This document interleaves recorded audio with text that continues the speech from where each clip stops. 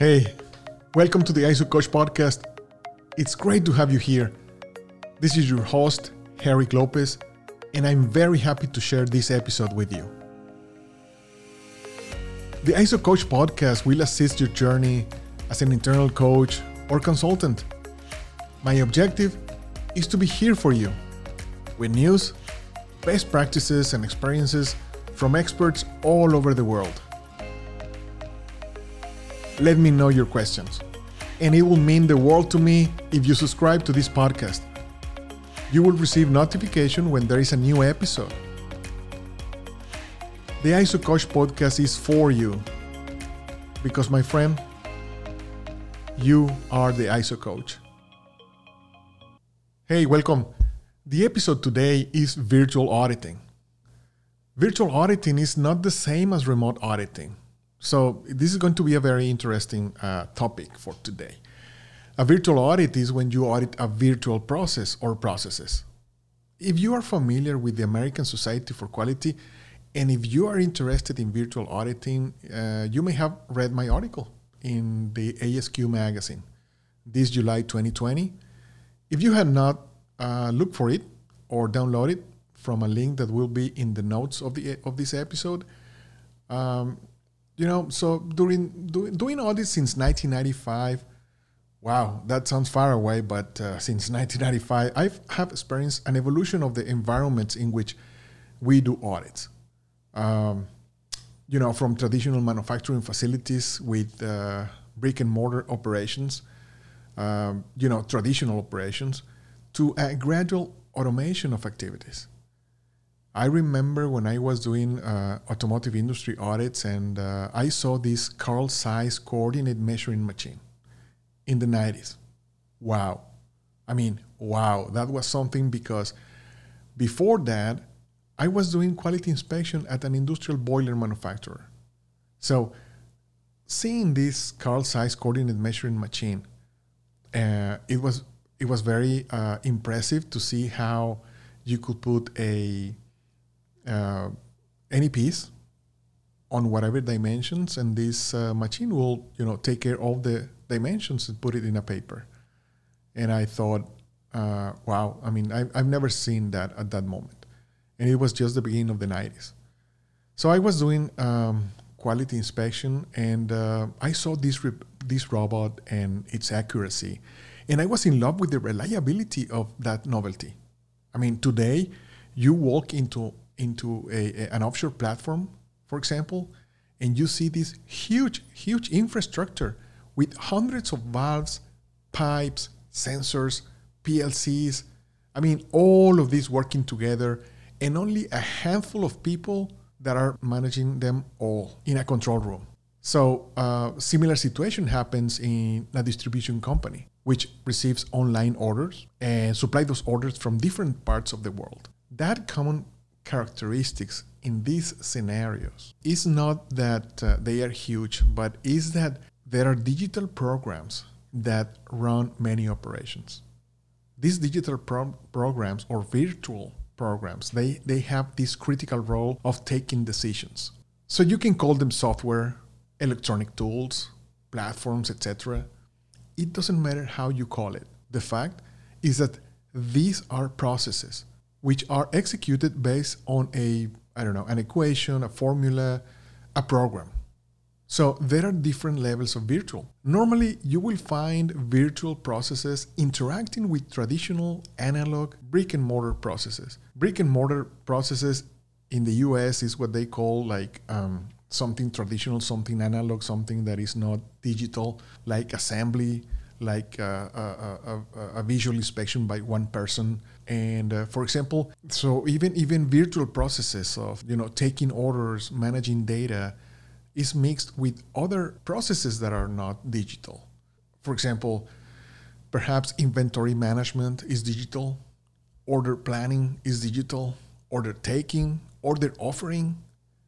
Yes, but there are other processes that are traditional, like the trucking service, like the visual inspection by a person of those products, and confirmation of shipments by someone in the warehouse. So if you can see that the entire operation is made out of virtual processes, but also traditional processes. Another example is the cement company. They have mixing of many elements and milling processes. All of those are interconnected with digital processes. And there is a control room managing all these digital processes and traditional processes. And not only that, but they are connected with a quality laboratory. So there is a quality laboratory that is taking samples continuously, and they are saying, hey, this cement is showing these characteristics, and then operations needs to adjust that product base using that control room. So if you can imagine this, then the same happens with chemical companies, refineries, all these huge operations that have just a very small amount of people managing all these processes, but because they are relying in programs. These digital or virtual processes take decisions based on a program that was planned by people that we will call programmers. So, and these processes are executed and monitored by other people. And for the purpose of this conversation, we will call it operational people. So you have the programmers who made the program and the operational people who execute and monitor these processes.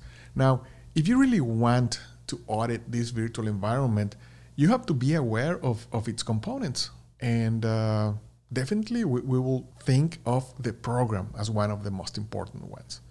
And then we have the people. There is people who created the program, the people who executes and monitors the process or processes, the hardware itself, the data. All of these components are very important for the digital process to happen and to be run properly. So let's talk about each one of them. So the program.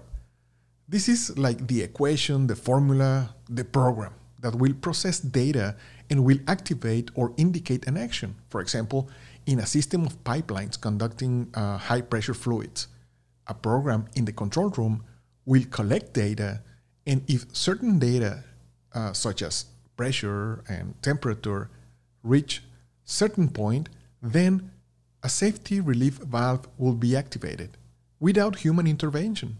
So in the same control room, there will be another operation in which the program, based in data coming in, will issue an alarm and a quantity of fluid indication to the operator. So the operator will manually activate X amount of fluid transfer from one tank to another. So I'm just giving you examples that how a program is using data and then is either doing an action or sending a visual alarm or indication to someone to do something. Okay, so you see there are instances in which the program takes 100% of the decision, but there are other situations in which the program provides data for the operator to take a decision. You see? So understanding the program, how is the program validated for adequacy? Sometimes there are changes and you will wonder if the program has been updated to the new infrastructure. So understanding the program is key. Now, the people. If you, as an auditor, will audit only the operational people, what will you miss?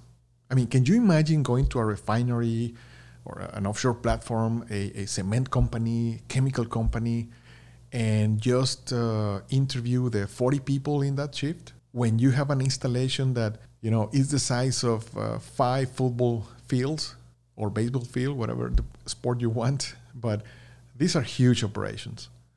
And if you interview, the people turning on buttons and looking at screens and taking some of the important decisions, do you think that will you miss something? Of course. Auditing operational people is the most normal thing to do for all auditors. However, auditing the program is another game.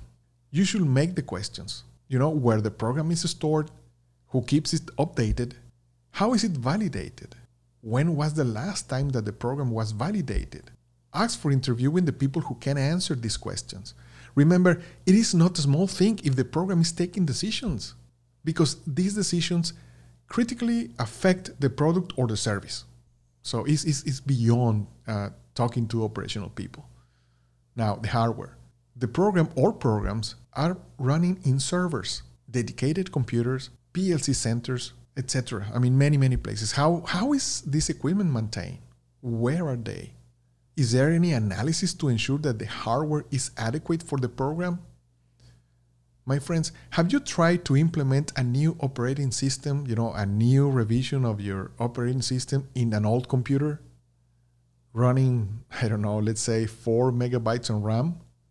I mean, of course, the hardware and the software are not meant for each other anymore. So that's why sometimes you cannot use your old computer, because what you have in RAM is not enough to run the new operating systems. If the program is deciding on safety critical issues, is someone validating that the hardware is the correct one, is still adequate for that program, for the updates of that program? Is there any cybersecurity involved? I mean, there are many things that you can learn about that hardware. Finally, data. The blood of the digital process. Yes, the blood of the digital process. So listen to what I'm saying. Data is the blood. Therefore, the data must be healthy. Checks must be done and see if that data has not been contaminated because of an unplanned change in infrastructure or equation or assumptions. I recommend you sample an important decision taken by that program, ask for input data. Where is it coming from? How do they know that it is coming clear and clean? Now, the program is taking data and its data is produced. So where is that data? When, what, and how data is to be used? I mean, all those kind of things are to be answered perhaps by programmers. I mean, if operational people can answer that, that's fine. It doesn't matter. You just find the answers. You need to know that the data is good for the program and what data is being produced. So sometimes, yes, you have operational people knowing about this. I mean, I'm not saying that they don't know. It's just that, you need to find those answers as an auditor. And auditing a virtual process is not that complex. If you follow these main elements that I described to you in this episode, it is just a matter of making the right questions about the things that really matter in that virtual environment. And above all, understand the virtual process. So here are the 5 elements that you have to take into account when doing a virtual audit. 1 is what decisions are performed by the virtual process. So what are those decisions? Understand those decisions. Okay? Good. Now, the program. How is the program designed? How is it executed and monitored? Check that part. 3, the hardware. Must be adequate, the hardware for the software, the program. 4, the people. Not only the people that is operating the hardware and the software, but also the people who is doing the programming. And finally, 5, the data, which is the blood of the program. If you follow these 5 elements, this is going to be great for your audit because you are going to have a level of deepness that is very good for you to achieve the objectives of the audit, because you are going to understand not only the traditional process, but you are going to understand all the virtual processes and the decision making by these virtual processes.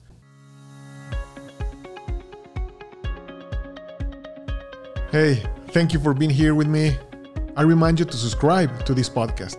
As of today, we have listeners in the USA, Canada, Mexico, Brazil, Argentina, France, Spain, Italy, Romania, New Zealand, Japan, Kenya, Ecuador, Colombia, Peru, Poland, Austria, Germany, UK, and many more. So thank you. Thank you. I'm honored with your time. And I just want to tell you this. This is your podcast. Because you are the ISO coach. So, take care all of you. I'll meet you again. Don't forget to subscribe. Take care, my friends.